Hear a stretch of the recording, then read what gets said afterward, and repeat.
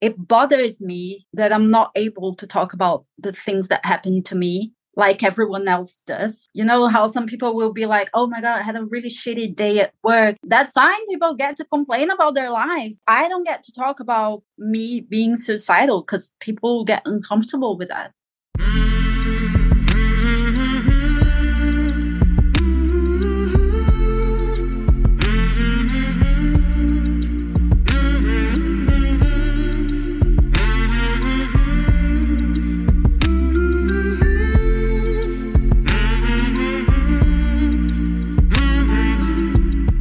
Hey there, my name is Sean, and this is Suicide Noted. On this podcast, I talk with suicide attempt survivors so that we can hear their stories. Every year around the world, millions of people try to take their own lives, and we almost never talk about it. We certainly don't talk about it enough. And when we do talk about it, many of us, including me, we're not very good at it.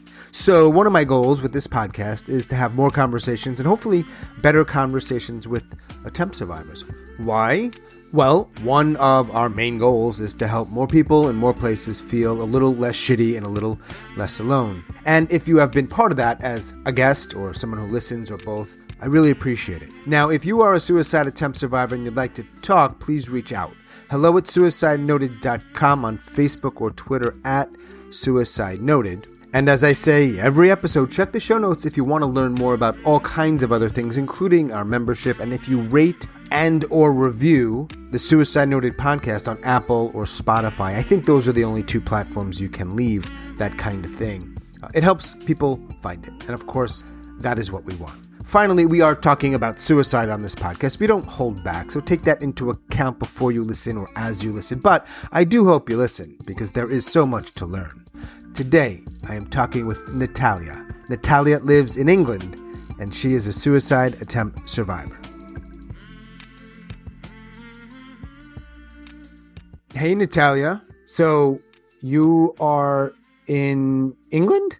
I am, yes. But you're not British. I'm not. No, I'm Brazilian. So this is interesting. You're not the first person I've spoken to who resides in England. I've had several of those conversations. You are, however, I think, the first Brazilian, but again, no longer living in Brazil. Yeah, I've been here 8 years. 8 years, and you look like you're maybe in your early 20s? Oh, no, I'm in my mid-30s. Okay, mid-30s. Here's what we know about you. Your name is Nathalia, that you're from Brazil, that you reside somewhere in the UK. We know that you've attempted suicide, but also it's worth noting that you have tattoos. I do, a few, yeah. Do you live alone? No, my husband's here. Does he know what we're talking about? No. Would he mind? Don't know, but he's not going to be listening. He's too occupied watching football stuff. Soccer. We call it soccer here. Yeah, soccer. Yeah. Brazilian guy in England. I mean, of course he's watching football. Yeah. What team does he support? He supports Palmeiras. In Brazil? In Brazil. In England? He just watches it. Doesn't support any England team, I don't think. So why did the two of you end up there? Well, it's weird, actually. We just decided we wanted to try something new. You could have moved to maybe Malaysia or Australia or Singapore. Why'd you go there? We could have. Well, that was before Brexit, right? So we wanted, Europe, somewhere where we can go with a European passport, which we have. And that, if we don't like it, we can move around. And then we thought, let's try England first because we both speak English and we don't have to learn, Italian or French or German. Makes sense. So you're in England. What part? Yeah, we're in Surrey. So it's very close to London. Surrey, near London, England, of course, part of the United Kingdom. Yes. That is not Brazil, obviously, as per what we've just discussed, was not colonized by England. Nope. Not the right country. Most of Latin America was conquered, imperialized, colonized by Spain, but Brazil is one of the few countries, I'm giving a history lesson here, was not. Now, this is not called colonization noted. It's not really my thing. I'm more about, for some bizarre reason, you could say, suicide. One of the reasons nobody else is. Not nobody, Nathalia, but not many. Not many, definitely not many. How did you find it? I found it by typing suicide podcast, I think on Spotify. Mm-hmm. Then I was going through some that didn't catch my attention for any reason. I think I read the description of Suicide Noted. This sounds interesting. Then I listened to a few in a row. Begs the question why. You probably know where this is going. Why did you put those words into that thing? When I found the podcast, I was alone. I was doing a temporary job up north and I was on my own. I was not doing so well. I was feeling lonely. I was with a lot of people who were so much more experienced than me and, so much better at their jobs than me, that I just thought, I'm not good. I don't think I'm ever going to be good. And then, the suicide thing starts coming back to my mind because for some reason I default for that. Like, oh, I have a tiny problem. I'm going to kill myself. Say I do this a lot, and they say it's called catastrophizing. Oh, yeah. I don't know if that's the right word in this situation, but it's not just like, oh, okay, yeah, something happens. I'm not okay. Yeah, I'm going to kill myself. It's been years of putting up with stuff that isn't good. Putting up with my feelings because I'm my own worst enemy. I think I would say for the past maybe 3 years, about the time I started noticing that I default to that instead of trying to find any other solution.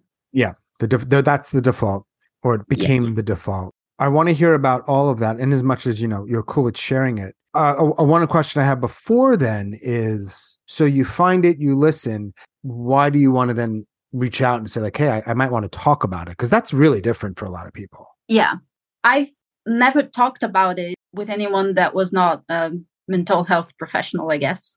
It's one of the things that I don't even have the words to say, but like it bothers me that I'm not able to talk about the things that happened to me like everyone else does. You know how some people will be like, oh my God, I had a really shitty day at work and that's fine. People get to complain about their lives, but sure. I don't get to talk about me being suicidal because people get uncomfortable with that. One of the episodes that I listened to, I think it was Georgia. In England. Yeah, and I actually reached out to her and she replied to me, which was really nice. And it really resonated with me because she's so young and the things that she said just made sense to me. And I thought, I can do that. I can talk about my things too. Speaking truth. Yeah. So I wanted to talk about it, I guess. So here we are. Your husband's in the other room watching football with you. Football. Yeah. Does your husband know, and I think I know the answer here because you just said, I've only talked to mental health professionals about this, that I'm imagining you're cohabitating and hopefully even in love, that, sorry to be weird, you're talking to somebody who knows very little about love. I know a lot about suicide. I don't know shit about love. No, don't worry. But given that information, you probably know something about his wife struggling, but you've never talked to him about that thing so much. Well, he's the one that got me to the hospital and everything. So obviously he knows, but we've never really talked about it. Like, why did you do that? And actually talked about it. We never did. I mean, he knows me. He knows. Even though he took you to the hospital, I'm not pointing any fingers here or blaming at all. It's more of this is not uncommon. Whether it's a spouse, a mother, or a friend, you'll take someone to the hospital, maybe what they did or were close to doing, but then you don't talk about it much. It's always tricky for me because it's so not, I'm the guy with the podcast. So obviously I'm cool with, I don't know if it was my wife though. I don't know how I would respond. That's really hard. Yeah. And you know what? Up until this very moment, I never thought about talking about it with him. Interesting. In that way. No, I just now thought about the possibility of doing that. Oh, why not then? Do you know? Yeah, why not? Why not did you before though? Do you know? No, I don't know. You'd said earlier that why don't you get to talk about it the way other people get to talk about their lives if they're not talking about suicide, but suicide's dealt with differently. So I'd imagine in my experience that having spoken to people, it doesn't take you that many times of trying to do that or even hint at it before it's very clear. Nah, I'd prefer we didn't talk about this. So you learn. Yeah, I just don't know. I never thought about it before. You've only spoken to mental health professionals. Spoken to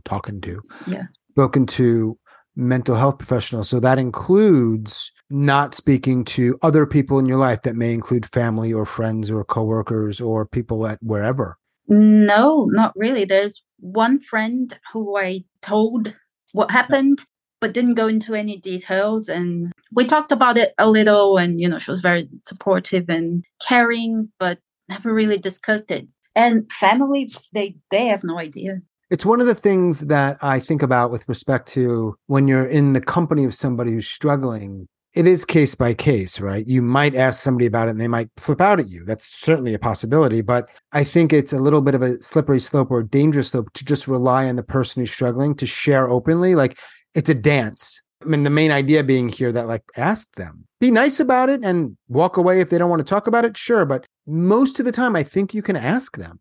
Yeah. So when you're growing up in Brazil, do you recall the first time where you started to think, why am I feeling like I don't want to be here sometimes? Yeah, I remember that. Yeah, I was 15. 20 years ago. Yep, exactly. Do you have any idea what was going on? I think at that age, a lot goes on that confuses us. But I had just moved from my hometown to a different place. I was born and lived in the capital of, not in the capital of Brazil, but São Paulo, the capital of São Paulo. At the age of 14, we moved to the countryside, a completely different beast to me, because I was used to, the big city. All of a sudden, this tiny place where everybody knows everybody and everyone talks about everyone else's lives. And I got really overwhelmed by that. And also at that time, my mom got pregnant with my sisters, twins. And although I absolutely love my sisters, they are the love of my life, at the time I was very upset. And I felt like I was being replaced. Just, struggling to make friends, struggling to understand the lifestyle of those people. And I felt really lonely. I just felt really, really lonely.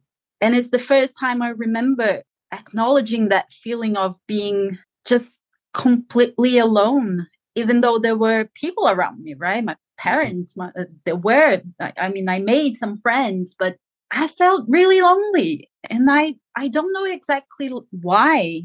That was the first time that I really noticed this. And you started contemplating? I don't know if it was like a plan or if it was me being a teenager. Well, you could be a teenager and still plan to go to a bridge and jump off one day. I thought about it a lot. I really did. A lot more than I think a healthy 15-year-old probably does. What I did once that is still a little bit weird and hurtful to think about. I don't know. This I definitely never told anybody. So here goes. First time ever coming out of my mind. I went to a supermarket and I stood in the cleaning supply aisle, staring at rat poison, wondering if I bought that, if that was going to kill me. I remember, I can clearly see myself standing there, staring at it for I don't know how long. It felt like forever. It was probably not that long, but just thinking, will it? And then at the end, I remember I thought it probably won't, so I need to find something else. But I don't have any recollection of having thought of something else. Right. I wonder, and some people will hear this and say wow, that's unnecessarily dark direction you're going, Sean, but this is part of the conversation. What if you had determined in that moment, oh, that's going to work? Do you buy it? That's a good question. I don't know. Yeah. Do you ingest it? Do you try, Because I think about the differences of living and not living. Sometimes they're small. I think the biggest one I hear on here is somebody happened to come home. That's sometimes the difference. Yeah. And it also kind of freaks me. It's weird to me that 20 years later, somehow our paths crossed here talking about this. That's so unlikely. It's crazy. It's crazy. When you leave the supermarket and you're 15 and you're living in the countryside, the thoughts continue. Yeah, they do. When I get to university, and that's about 3-4 years later, things kind of changed where I started to feel I think things might actually be okay. I think me having made peace with my mom having had other children, which is, it just sounds so stupid and silly, but for me, it was a big deal. I mean, just, figuring out that my sisters are amazing. I love having sisters. It's great. They're twins. It's like having dolls, but they're alive. Are you more like an aunt, sister, mom? Sister. We fight. We're not in the same country, but yeah, we fight. We talk about boys. We talk about, going drinking and stuff. But yeah, I think that was one big thing that made me, you know what, it's fine. I'm fine. Until about my mid-20s, when I started living the grown-up life, I guess, going to work, coming back home. At that point, I was living on my own. I went back to the city, was working this job that I didn't really like, but it paid well. And I had that idea of, okay, it pays well, so that's a good thing. I'm gonna stay here. I'm gonna keep going to this job that I don't like and that is killing me inside, but it pays well. It gives me a bit of status, so I'm gonna keep doing it. That's about when I got diagnosed with depression. That's the second time I remember falling into this really dark place where I didn't want to live anymore. Was the theme going from 15 to the mid-20s when you got diagnosed? Was it the lonely thing throughout? Was that like the ongoing weight? I don't know. I mean, the lonely thing kind of stayed with me up until when I went to university, I think. Okay. When I was about 18. At university, I started feeling like, okay, I'm fine. And then you go out of university. I had a gap year. I went to Europe and it was fun. Not as much as I had thought, but it was fun. Went back and started doing what grown-ups do. That's when I got diagnosed. How did you know to even go to a doctor to then diagnose you? What prompted you to go to a doctor who realized you were depressed? I don't remember who. I want to say maybe my brother, because I also have a younger brother. Probably told my mom, I think, or someone in the family. He said, whoa, he came and spent a few days in the city with me. And he was like, whoa, she's like really stressed out and she's very irritable and she has zero patience. And she's like, she flips out for the tiniest thing. And it's insane. Like he told someone, and I think it was my mom, but I don't really remember. Maybe it was my auntie. And he was like, I'm so surprised. She's definitely has something going on. And that's when I realized, whoa, people can see that I'm not okay. Because I felt not okay, but I didn't know that it was coming out. And I thought, maybe I need to get this checked out. That's a different thing, isn't it? Feeling crummy and then realizing, oh, other people can sense what's going on. So after you get diagnosed with depression, do you take meds? Do you go to treatment? Do you try to do something else? Yeah, they put me on the meds. And for some reason, I thought that was so distressing that I was going on the meds. What? And I remember the first time I went to get it from the, what do you call it, a drugstore or a chemist? Pharmacy. Yeah, I went to the pharmacy. I was waiting for the lady to prepare it for me. Yeah. And I just started crying, bawling my eyes out, just full on sobbing because I was buying meds. Yeah. And I don't know why. It just felt like, what is happening to me? It was really scary. But I mean, it takes a while for it to work and for you to adjust to it. So for a few weeks, at the time, my boyfriend, my husband, but at the time, my boyfriend started staying with me at my apartment. I think if he wasn't there, maybe I would have done something because I thought about it all the time. You did? Yeah. What stopped you? I don't know. I think just literally him being there. Yeah. Always there. His eyes on me like hawk.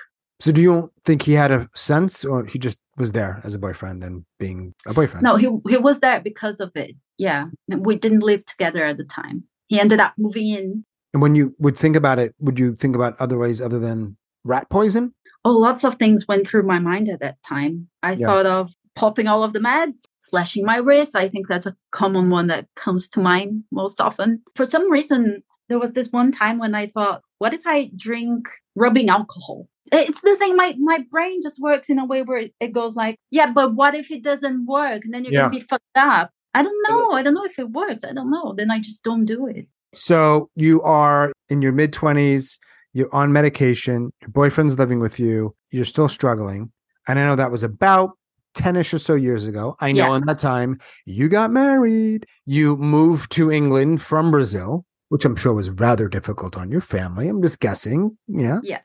Do what you got to do. Throughout that entire time from mid-20s to mid-30s, still thinking about it regularly, once in a while, never? Yeah.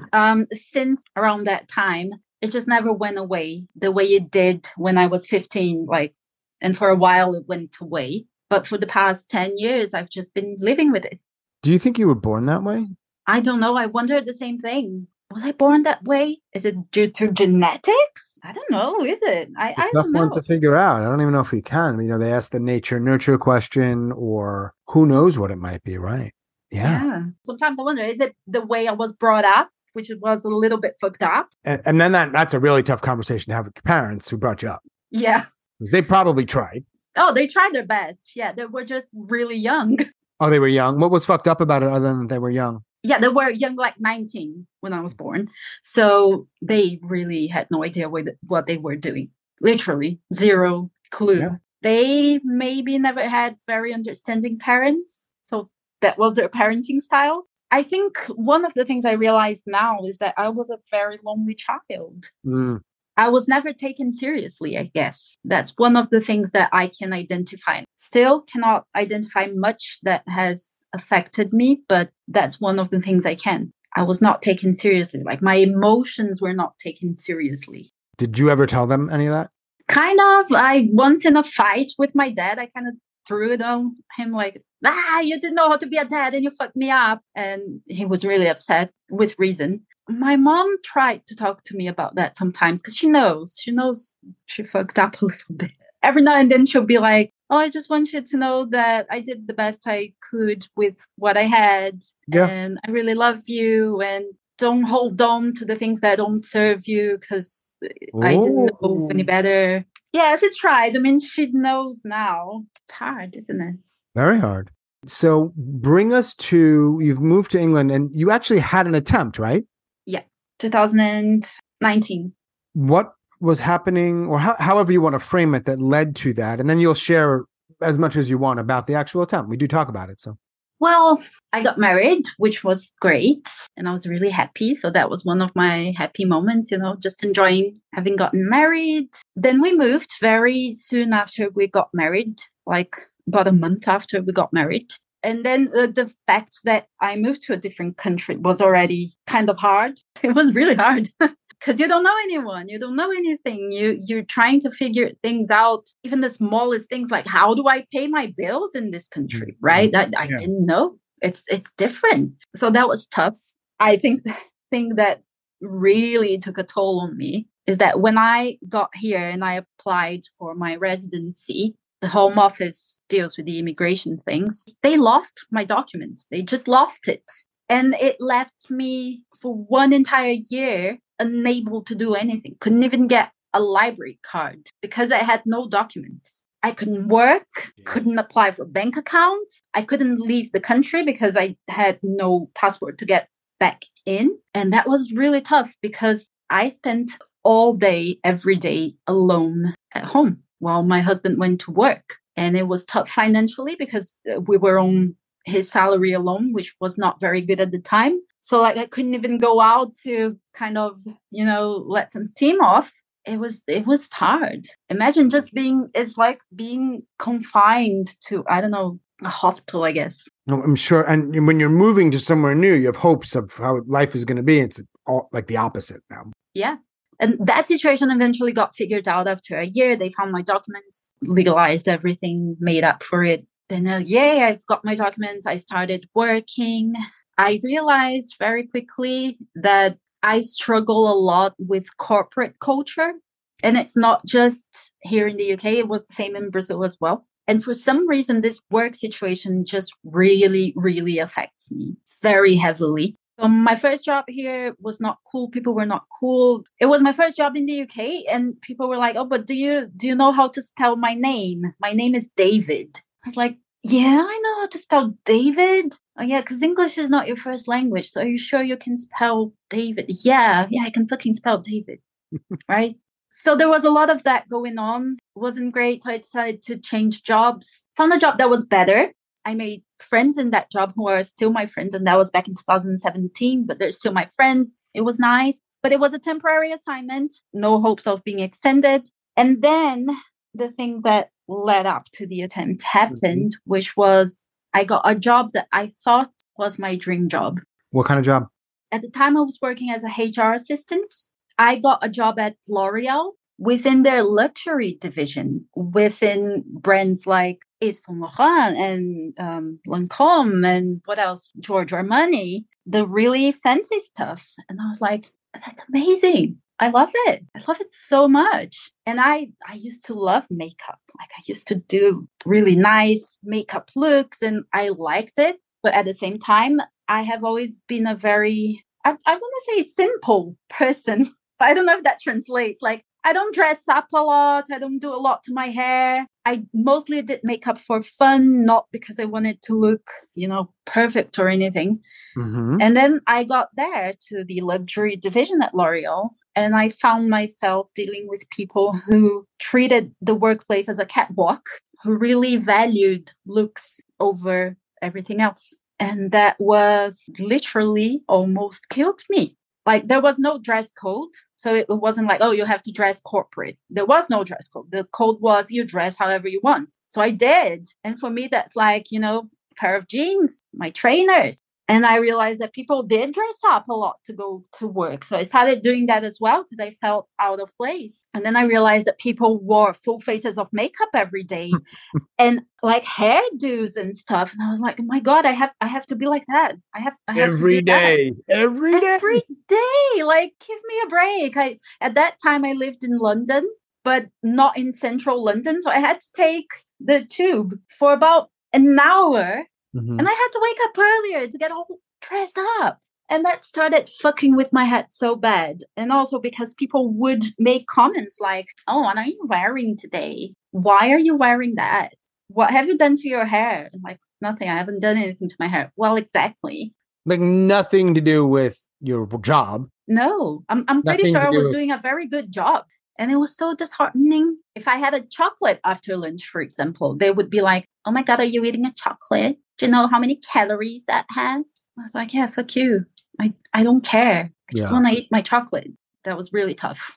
Every single day, things were like that. And at one point, I don't know if I started to kind of distance myself a little bit from that, or if they started actively leaving me out. But at one point, I was being left out entirely from everything, like team lunches. They used to have team breakfast every week, maybe every couple of weeks. I'm not sure. So this just wasn't a few people that didn't like you. This is like a boss because a team lunch is run by somebody. It's like the entire team. People talking. And then when I get close, they stop talking and then just look at each other and be like, giving this weird smiles. And then, they were talking about you. I would not be able to last an hour in that environment. That was ridiculous. It was ridiculous. I don't know how I lasted almost a year there. Well, 6 months after the attempt and a few more months after that I thought I could do it. But I just remember when it was getting close to Christmas and, no sunlight. I already had all of that. I get the seasonal depression thing as well as the regular depression and everything just coming together. And I remember every single day when it was time for my lunch break, I thought to myself, is today the day I'm going to go to the train station and jump in front of a train every single day? Didn't tell people about it? No. Not your therapist?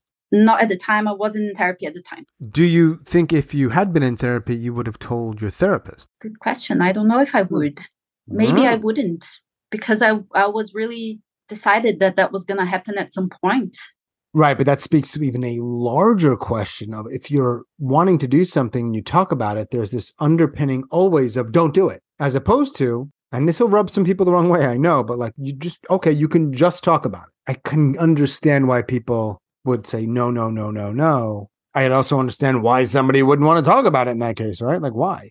I did not want to be alive anymore. Now, before you do it, and I feel like we're getting really close to that day, did you actually ever come close? Like when you're standing on the subway platform or the train platform? It's funny because it's very hazy. I don't always remember what I was doing because I remember my lunch breaks. I used to spend like wandering around.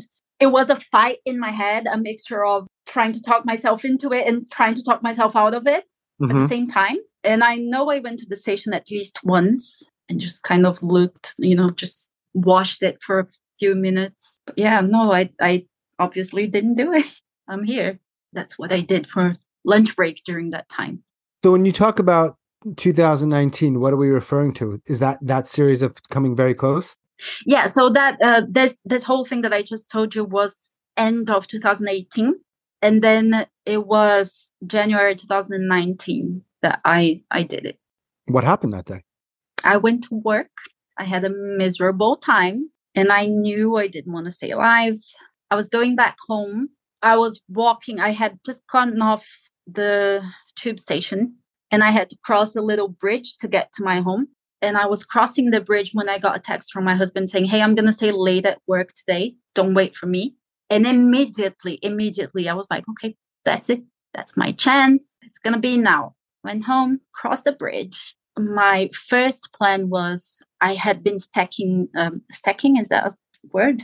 I was keeping the pills. I was like saving them. My meds and some, I had, because I'm both an old soul and an old body, apparently. I suffer from sciatica.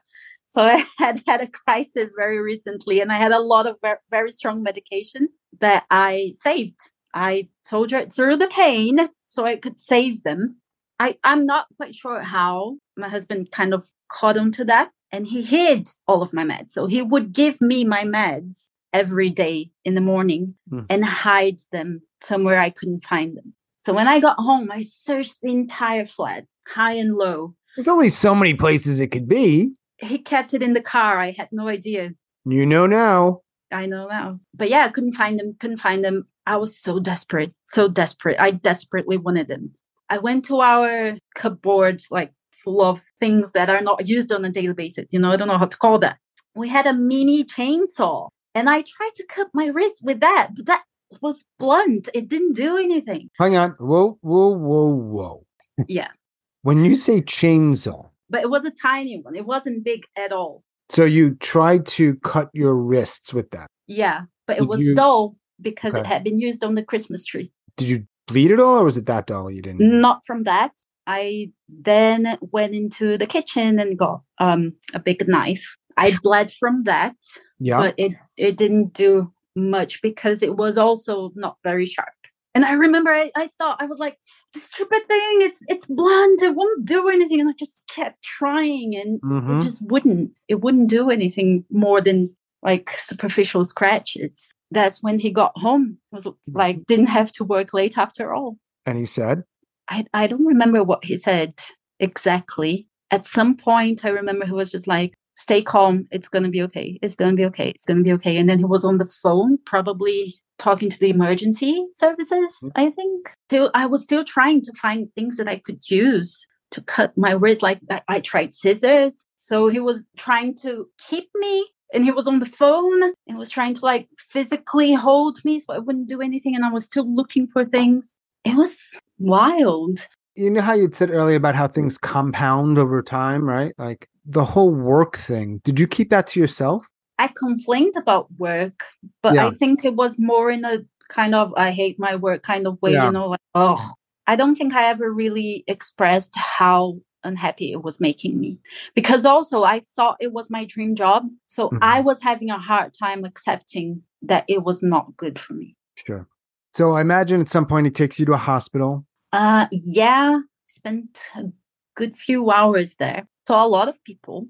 And then they let me go back home. I don't know how the health system works over where you are, but what they did was they gave me a choice of either staying there and being sent to psych ward or something like that. Oh, okay. Or kind of something along the lines of promise to be good and we'll let you go home. Okay. But a mental health professional would come and see me every other day at my home. Kind of like that, yeah. Yeah. I think they came to see me every day for the first week and then every other day and then a couple of times a week until they didn't come anymore. And that was that? And that was that. And you didn't talk about it much after that? No. The NHS, which is the national health thing here, the NHS mental health professional came to me at home and I would talk to them and it was boring and I didn't like it. They got me into therapy, which was a bit shit, to be honest. Half an hour, just, 30 minutes of talking to someone who talks to how many people in a day, right? Right. And doesn't care about any of them. Eventually, I got into a private thing. I don't recall the name. Anyways, I started seeing a therapist privately. And you told him or her? Yeah, I told her. Yeah. How'd she respond? She okay? Yeah, I think she's been trained. She was good. She was okay. She helped me cope with the aftermath. Okay. Kept seeing her for a couple of years. Well, I stayed alive, not without its bumps along the way, but Yeah, but you're here. yeah. There are only two people in the world that are not medical professional that know about your attempt. One is in the house with you right now, and the other's on Zoom with you right now. Yeah, and there's a friend. Oh, there's a friend. But she doesn't know exactly what happened. Like, she doesn't know the details. Do you want to tell people? I'm here. I wanted to tell the story. Yeah. But I'm kind of a stranger. Yeah. And the people that will hear this, they don't know you. In that time since then, you've been coping and you're here. Do you still think about it? Yeah. And there were a few times when I don't know if it's considered attempt or not, but like there were a few times where I would loop a belt around my neck and hang it over the door and see if it would work. But I would always stop. And I did it a few times, including very recently, like last week. For some reason, I just don't do it all the way. So you say you don't know why you stop, but I actually think you probably do know why you don't do it. Yeah, I guess deep inside, I don't really want to do it. A lot of people say, and some people have told me, mental health professionals have told me, like, I don't think you want to die. I think you just want your life as it is to end, but that doesn't mean your life to end. Right. And I know I've seen this somewhere like online, and people told me that. And I guess that's probably the thing. You know, I maybe I don't want to die, but maybe I just want this situation that I'm in to not be anymore. Yeah, it's tricky though, because you're not talking so much of an external situation. It's internal. Yeah. You can sometimes change external. Yeah. But internal can be harder. I mean, you're on meds, right? Yeah. You can always see a new doctor. You can always try a new coping mechanism. But, 20 years later, it's challenging. It is, because it's me who has to live with me, and I don't like me. Yeah, it gets really tense sometimes, like my own struggles with myself. And I think most of the times when I think, oh, yeah, I'm just going to do it, I'm going to kill myself, it's just like nothing really happened, but it's more the way I respond to things that make me think, just look at you not being a functional adult. Mm-hmm. You're never going to be okay. You're never going to be able to handle things. So why don't you just end it? That's what goes through my mind. I'm like, I'm never really going to be able to be normal. Why am I trying? Not that this makes any difference. I'm not suggesting it does. I feel that way all the time. Yeah, I'm sorry. No, I mean, this is really just me thinking about me, but like, do you keep trying, or you just somehow accept that, all right, this is it. My dreams are never going to come true. I don't know. For me, I'm like constantly going back and forth. It's tricky. So last week you put a belt around your neck. Yep. Some point before then, though not that long ago, you searched for suicide in a podcast platform. Here we are. Do you ever wish your husband didn't come home that night and you were able to find something that was sharper? Yeah. And that was 2019. Yeah.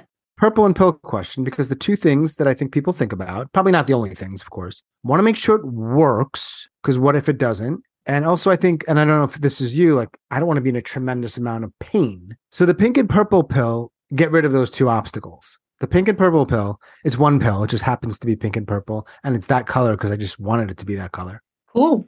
Tonight, I give you that pill.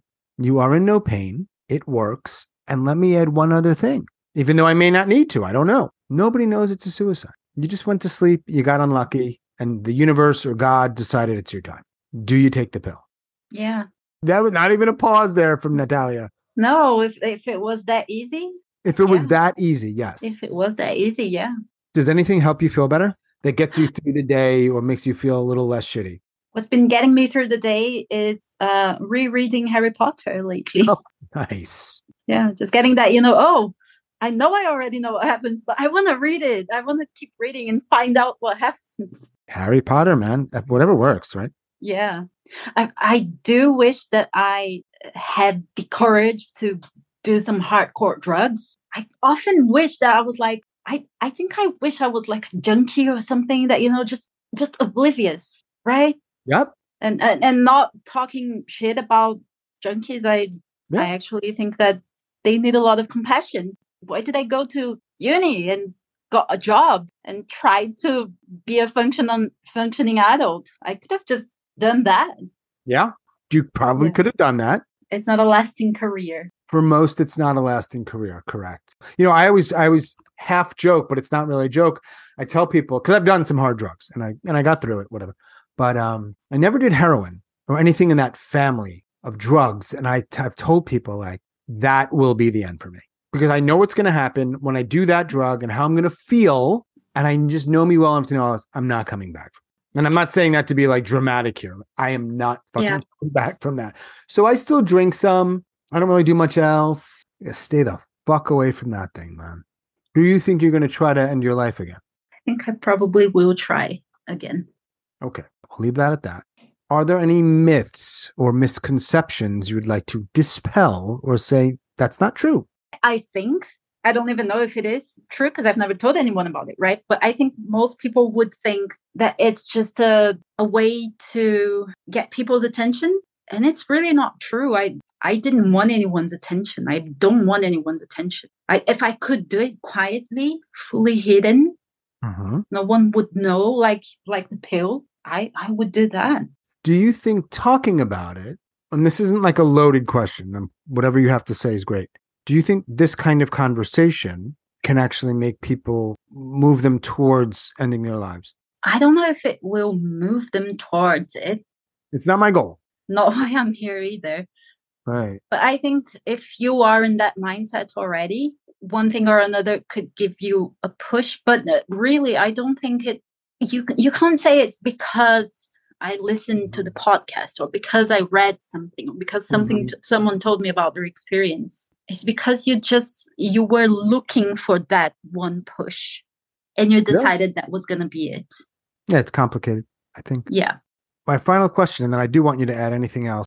How do you say suicide in Brazilian Portuguese? Suicídio. I could have guessed that.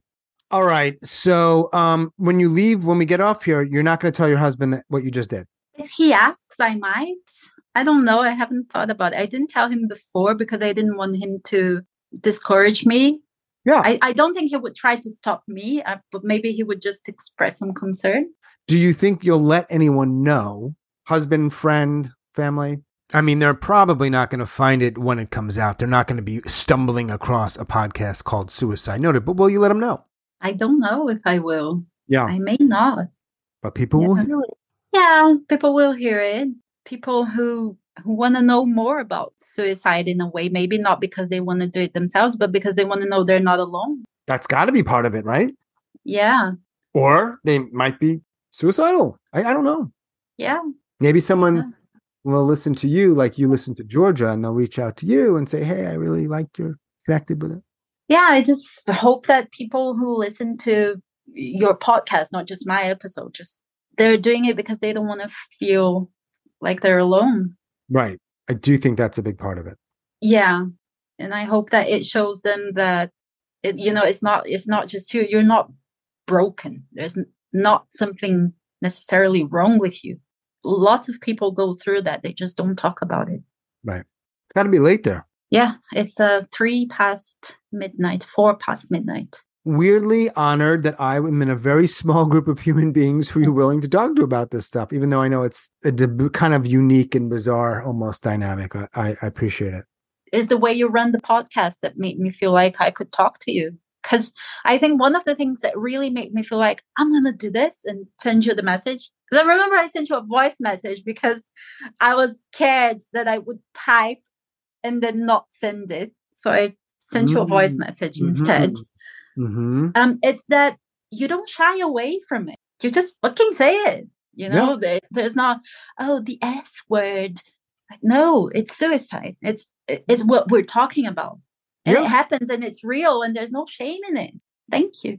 You're welcome. Thank you. And I think it would be really interesting and maybe helpful if somehow more people could just talk about it like they would a football match. Not that the same stakes, I get it, but just we're having a conversation and you're just dogging. Yeah, if we could talk about it and not have people be like, oh, for God's sake, what? You're going to go to hell. Whatever they say. And there's a lot of things.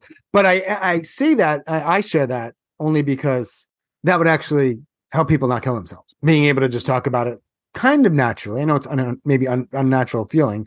You would actually help people. And even if 5 years later they did, maybe they'd feel a little less alone in that moment. Oh, fucking hell. How about that?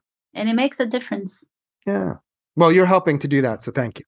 Thank you. All right. Go back to your bow. That's Beau. I don't know if you know that word. Okay. I do. Yeah. You might not know how to spell David, but you know bow. I knew how to spell David I know. and I do now. You know what's funny? As you were saying that, I thought this is a very real thing that happened with someone named David. She remembers vividly. Am I right? Oh yeah, yeah. It was David. Yeah. David Whelan was his name. Ooh, hi, David. We're calling him out. You don't even know what people are going through. He might listen to this. Oh well, if he is listening, you got me a bit of trauma, David. Oh, poor David. Yeah. Anyway, David, number one, most people know how to spell David. If your name was like Bartholomew, maybe some people would struggle. We got it, Bo. We got it. We got it. We do. Thanks again. Thank you. Thank you very much. Ciao for now. Bye. As always, thanks so much for listening and all of your support, and special thanks to Nathalia in England across the pond. Thank you, Nathalia. If you are a suicide attempt survivor and you'd like to talk, please reach out. hello@suicidenoted.com, on Facebook or Twitter @suicidenoted. Check the show notes to learn about all kinds of other things and help us out with a rating and or review on Apple or Spotify. And that is all for episode number 188. Stay strong. Do the best you can. I'll talk to you soon.